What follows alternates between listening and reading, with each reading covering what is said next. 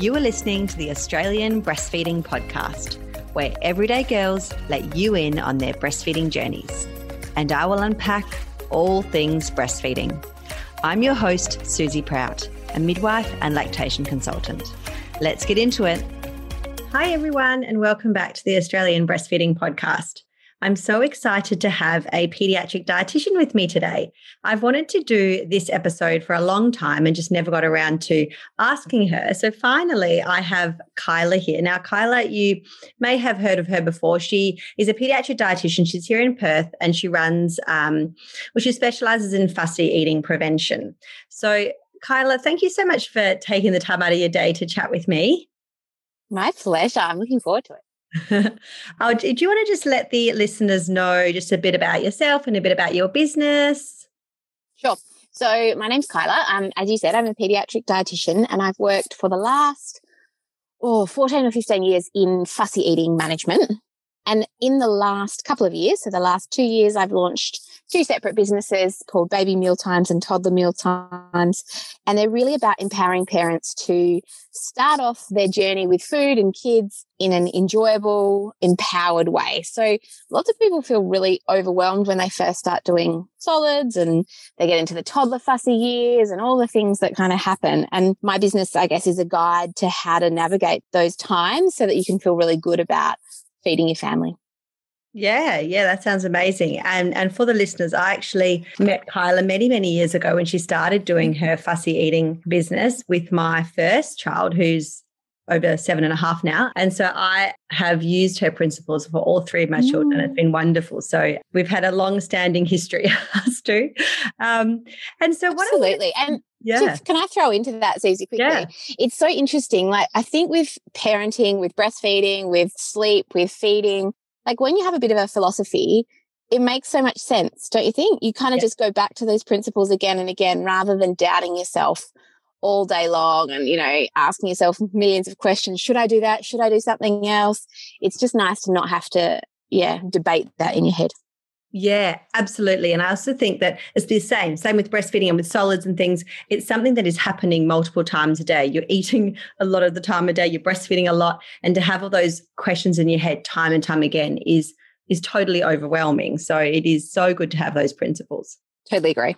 Yeah. All right, so we're going to get into it. So I was thinking about what my listeners would want for the girls that are starting their breastfeeding journeys. They may be starting to think about solids, but they probably not there yet. So I thought we'd talk about that time when we're just starting and we're getting into it.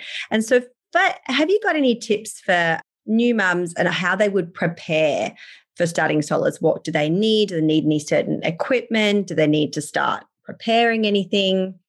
My first tip is don't panic in terms of preparation, because it does seem to creep up on you. And I find lots of parents when they're starting solids are a bit overwhelmed because they feel like they've literally just mastered breastfeeding or they've just worked out the right bottle for them. And so it can feel like, there's a whole nother thing that I need to do now. And it doesn't have to be like that. So I want you to know there isn't a heap of work that you need to do. There isn't lots of, background stuff. There are some basic things that you need before solids. And remember that most babies in Australia are really starting solids between 5 and 6 months. So if you're still at that 3-month mark, don't panic. You don't need to be rushing ahead or getting anything else sorted.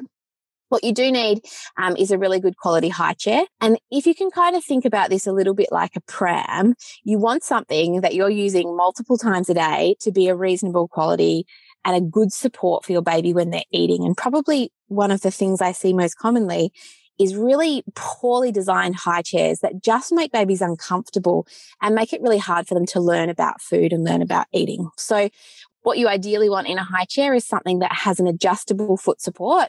So it's something that moves down as your baby gets bigger. Ideally, you want something like the IKEA Antelope cheap chair, but you want it with an adjustable footrest, and you can get those. There's a Melbourne-based company called Nibble and Rest who do footsies.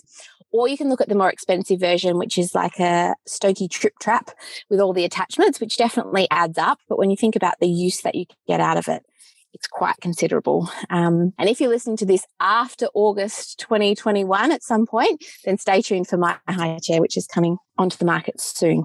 But it's a little while away now. Exciting. Yeah, very So the high chair is definitely one. You want to have some spoons. So you want to have some spoons that really designed for babies. So they've got small kind of heads. They're not super deep. They're not kind of adult spoons. So you need something like that. I recommend a smock, which is like an eating raincoat, so that babies can kind of get messy without you getting frustrated that you're doing heaps and heaps of washing. And probably my favourite smocks are the little chomps ones. They're the ones we bought and we've used for years now. What else do you need? You can buy bowls and plates and things like that. To be honest, though, you could use Tupperware. You could use your own ramekins. You don't need anything specific for that. Really, the high chair is the big one, and then getting some spoons that really suit your baby is the next best thing. Yeah, awesome. And I like what you say about the footrest, because I think that that's something that no one ever thinks about. I certainly didn't think about when I was with my first, never even crossed my mind. And so it's such a good point. It just makes so much sense when you say it, but it's not something you even think about. You just look at a chair and think, oh, that chair will do. It's a high chair. It's called that. It must be good. And I feel like most high chair manufacturers think the same thing. Like, I'm blown away that we don't have a good market of high chairs that actually suit babies' needs and support their posture, support their legs so that they're not hanging and getting tired and restless and wriggly. It's surprising that it doesn't exist. Yeah, absolutely. All right. So now that we've got into that, a couple of the main questions that the girls asked me, so I thought I would ask you, would be, as you start solids and say, we're in the first few months, we're still doing a lot of milk feeds, but we are getting into solids. How are those milk feeds going to change? So whether we're formula feeding or we're breastfeeding, are those milk feeds going to change dramatically in those first few months? No. So my approach to this is really that your milk feeds stay exactly the same, and we're gradually building up the solid meals on top of that. So if you're having like 8 breastfeeds in a day, you would continue to do that at the start, and you would just look at one moment in the day where you can slot in solids to have a practice, to have a go about learning about food. My aim and what I teach as part of baby meal times is that we want to be around about 3 meals by about 8 months. Some babies will get there really quickly and other babies will get there really slowly. But before that point, I really don't want milk feeds to be impacted at all. And this is an area, I think, where there's a lot of misinformation, a lot of misguided advice about, okay, well, you're starting on solid, start cutting down bottles, start doing this. And it's like, no. Milk is still really, really important at this stage. And we're just adding solids in as an extra rather than trying to replace anything. Okay, yeah. So that's a really good point. So then when we've been doing that for a few months, I know there's a lot of myths out there that there's a certain date and then next minute you got to change the milk around and solids go first, and there's that date and you've got to do it on that date. And that's not really the case, is it? No, everybody's so worried about that, Mark. When do I do the food before milk? Like, somebody told me I should have. I don't know if I've done it yet. Look, I say that the earliest that you'd want to consider swapping your order is around 8 months. So prior to 8 months, you want to be offering milk before you offer food. And that's basically because you don't want food to get in the way of milk feeds. We actually don't want those milk feeds to drop off. So we don't want your baby to either be eating so much that they're not drinking their milk, or we don't want them to be in their high chair getting so frustrated because they haven't worked out that food actually helps them feel full yet. So we always offer milk before food until at least 8 months.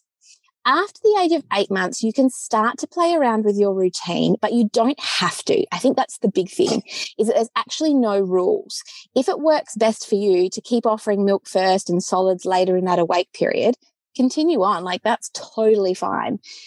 There's some periods in the day. I know, like for me, it was a lot easier to do a breastfeed first thing in the morning and then have brekkie a bit later rather than get up and do food first and then a milk feed later. Other people like to offer their milk feeds when they go out for the day and they do solids at home. You can totally mix it up after the age of 8 months to do what works for you. The only time we're really kind of consciously offering food before milk is if your baby's really struggling after kind of 8 to 9 months to really associate food with fullness. They're struggling with that kind of concept. They're really just total milk monsters and they don't want anything to do with food. Then we can start to kind of be more active about changing it up. But even then, it doesn't have to be at every awake period either. Yeah. So it doesn't have to be on your forefront of your mind all the time. And absolutely not. No. And you don't need to orchestrate it. Like if what you're doing is working really nicely, stick with it. Don't change a thing. And it really is only until you're struggling, like maybe particularly in the evening feed. I find if you've done like a milk feed, then you do dinner, and then you've got this other milk feed that kind of is hanging around. It's sometimes easier to swap them so that you kind of do dinner and then you do a milk feed before bed. And that can be kind of the first one that you change if that works for you. But again, it totally depends on you and your baby. Yeah, yeah. And I was thinking just as you were talking, when I had my second, even my third child, they've got to fit in with your bigger kids and drop-offs and pickups and all the things that you got to do. And I'm trying to even think about with my third when she even had things, and I'm pretty sure it was just like, oh, I've got half an hour now we can do that, or we're not going to have time, you're going to have a breastfeed now, and just get on with it. So that's so true. Totally. And I feel like that's my life at the moment. Like, I've got 5 minutes to spare, so let's have a snack quickly and then we'll get moving on to the next thing. Yeah, absolutely. Okay, so then you touched on you would start with like one time in a day to try some solids. So do you have to worry about the amount of times that you might do one solid feed a day for a few weeks, then it goes to 2? Is that a good way of doing it? And rather than being like, right, bang, let's start with 3 meals a day. I think starting with 3 meals a day is just so overwhelming for babies and parents combined. Like just trying to even prep food, get your textures right, have that time in the high chair, and particularly around that 7-month mark, you feel like you're feeding all day if you're doing that. So I generally recommend a meal a month is what we're adding in. So if I'd start with 1 meal, find your groove. After a month or so, add in a second. After another month or so, add in a third. As I said, you want to be kind of at 3 meals by 8 months. But then snacks really don't come in again until closer to 12 months. So you can sit at that 3 meals a day, totally fine until that point. If your baby's loving solids and they're totally into it, then you can add in those meals more quickly as long as it's not interrupting their milk feeds. Or if your baby's struggling, you can take it slowly as well. I don't think you definitely don't need to start with 3 meals, and you definitely don't need to be trying to rush yourself or your baby through the process. It really is about building up that relationship with food for the rest of their life. Like there's no rush. Yeah, awesome. Another question that I chat with my clients in those early solid days a lot is as their baby's poo changes. So when they start having solids and they have a change of a poo. And so some of my clients will get nervous that their baby is constipated. I know that at those very early times, it can take a few days for them to do their first kind of solid poo. And then their digestion is totally changed up. If they're is the myth that, or is it true that they're having too many solids, they could get really constipated in those, say, when they're 6 months of age? There's no real clear evidence either way. Some babies are prone to constipation, whether they're eating teeny tiny amounts or, heaps and heaps. Sometimes it's our interpretation of constipation. So if you've got a breastfed baby who usually poos 3 times a day and all of a sudden they're just pooing once every 3 days, that can feel really different without necessarily being constipation. Yeah. So I think it's more around discomfort for your baby and any of the texture of the poo, which is obviously not a great topic, but any kind of pebbly, dry, bloody stools, then absolutely we can think about a way to manage that. But if it's just a change in frequency or they're having to work a bit harder to get it out, that doesn't mean that it's constipation. And you've got to remember that if your baby's used to doing a really loose, fluidy poo because all they've had in their gut is milk, and now they've got these kind of solids going through and they're getting a bit more red in the face and grunting a bit more and having to work, sometimes that's just that feeling in their body, like it feels different and they're having to work it out. So I wouldn't leap to any panic around constipation at that point unless you're seeing these kind of really dry, pebbly poos. And then there's a few things you can do to manage it. If it goes on for a long time, I definitely want you to chat to your GP about how we can kind of help in the meantime, because some babies do have a couple of months of adjustment to solids where they do need a bit of help from something like a stool softener, and people are scared of that. So we want to make sure we're getting onto it preventatively rather than leaving it for a long time. Yeah, perfect. And also a lot of the girls we chat about, and I say that it does take a little bit of time sometimes for a baby to do a solid poo. So they'll say, they're grunting and they go red, then they stop and nothing comes out. And then maybe an hour's time, they'll do it again. And then there's the concern there that it's painful or something. And I usually just talk about it just being the change of digestion, and they're learning how to poo something out that's solid. And it feels different. Like, we've got to remember that it's a totally different sensation, and they're getting used to that. And it's our job not to panic in that situation. Absolutely. Yeah, no, perfect. All right. Now, do you want to chat a little bit about your memberships? Because I know that my girls are always a lot of the time in that first 6 months, and I think they would love to learn about your baby meal times and even your toddler meal times if you want. Absolutely, yeah. So Baby Mealtimes is designed for babies from the start of solids until just after their kind of first birthday. So anywhere really from 4 months till about 14 or 15 months. And the idea is it's your one-stop shop for solids. So you don't have to be thinking about Googling, wondering about what to do. There's a members-only website that you can work through all of the modules. So similar, I guess, to your kind of offering, there's videos, lots of guides, how to choose the kind of right food for your baby, how to get the textures right. There's a finger food gallery of about 180 pictures of finger foods by age and stage, just to take all of that guesswork out. So if you're thinking to yourself, can my baby have steamed pumpkin? I'm not sure. You can look at this guide and kind of get your answer really easily. It also comes with a private Facebook page where you get access to a pediatric dietitian where you can ask all of your questions too. So we don't do individualized consults on there, but all those little things that crop up that you just need somebody to tell you, no, that's okay, that's normal, or no, you need to pop to your GP. That's really important. Also includes a lot about choking and gagging and how to kind of prevent and manage that. And the other big one that people are most scared about tends to be allergens. So introducing those food allergens, what you're looking for, and how to make sure you're doing that safely. Yeah, no, sounds amazing. Much better. Actually, I'll throw in there. So you can do a monthly membership. So you can join for a month at a time, cancel any time if you want to. It's $20 a month. Or you can join for the whole period of your baby's solids, which is $99. So it's meant to be affordable and risk-free, really.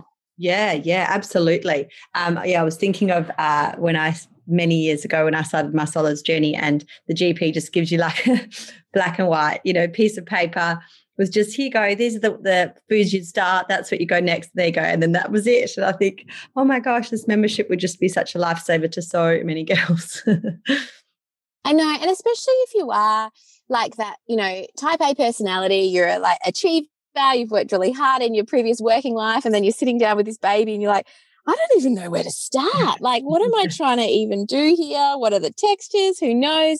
And as soon as you Google it, then you're in, you're given 50 million options, and you don't know what's evidence-based, and you don't know what's best. And someone's telling you this not till 10 months and this at 8 months. And it's terrifying, the amount of dodgy information out there. And this was meant to be, a practical, evidence-based, supportive place for people to be able to start their solids journey with their kids feeling good about it and feeling excited about sharing food, because that's a real passion of mine. If we can get it off on the right foot and enjoy this process, then we're setting our kids up for a really lifelong, healthy relationship with food. Yeah. No, incredible. So thank you, Kyla. I hope the girls listening, I just really wanted to have this as a starting solids episode, so you can kind of just dip your toes in, not feel too nervous, realize that, as you said, you don't need to panic. And so I'm going to pop in my Instagram, and in the notes of the podcast, I'll put in Kyla's details for Instagram and for her website, so you know where to find her as well. And Kyla, thank you. Thank you for chatting with me today. My pleasure. I love talking about this stuff, and very easy to do. Cool. See ya. Thank you for listening to the podcast. I really hope you got something out of it, and at the very least made you feel not so alone in your breastfeeding journey. Share it with a friend who you feel may benefit from it, or leave a review on your podcast streaming app. The more this podcast is shared and reviewed, the more women can benefit from this, because we need to talk about breastfeeding more. Bye for now.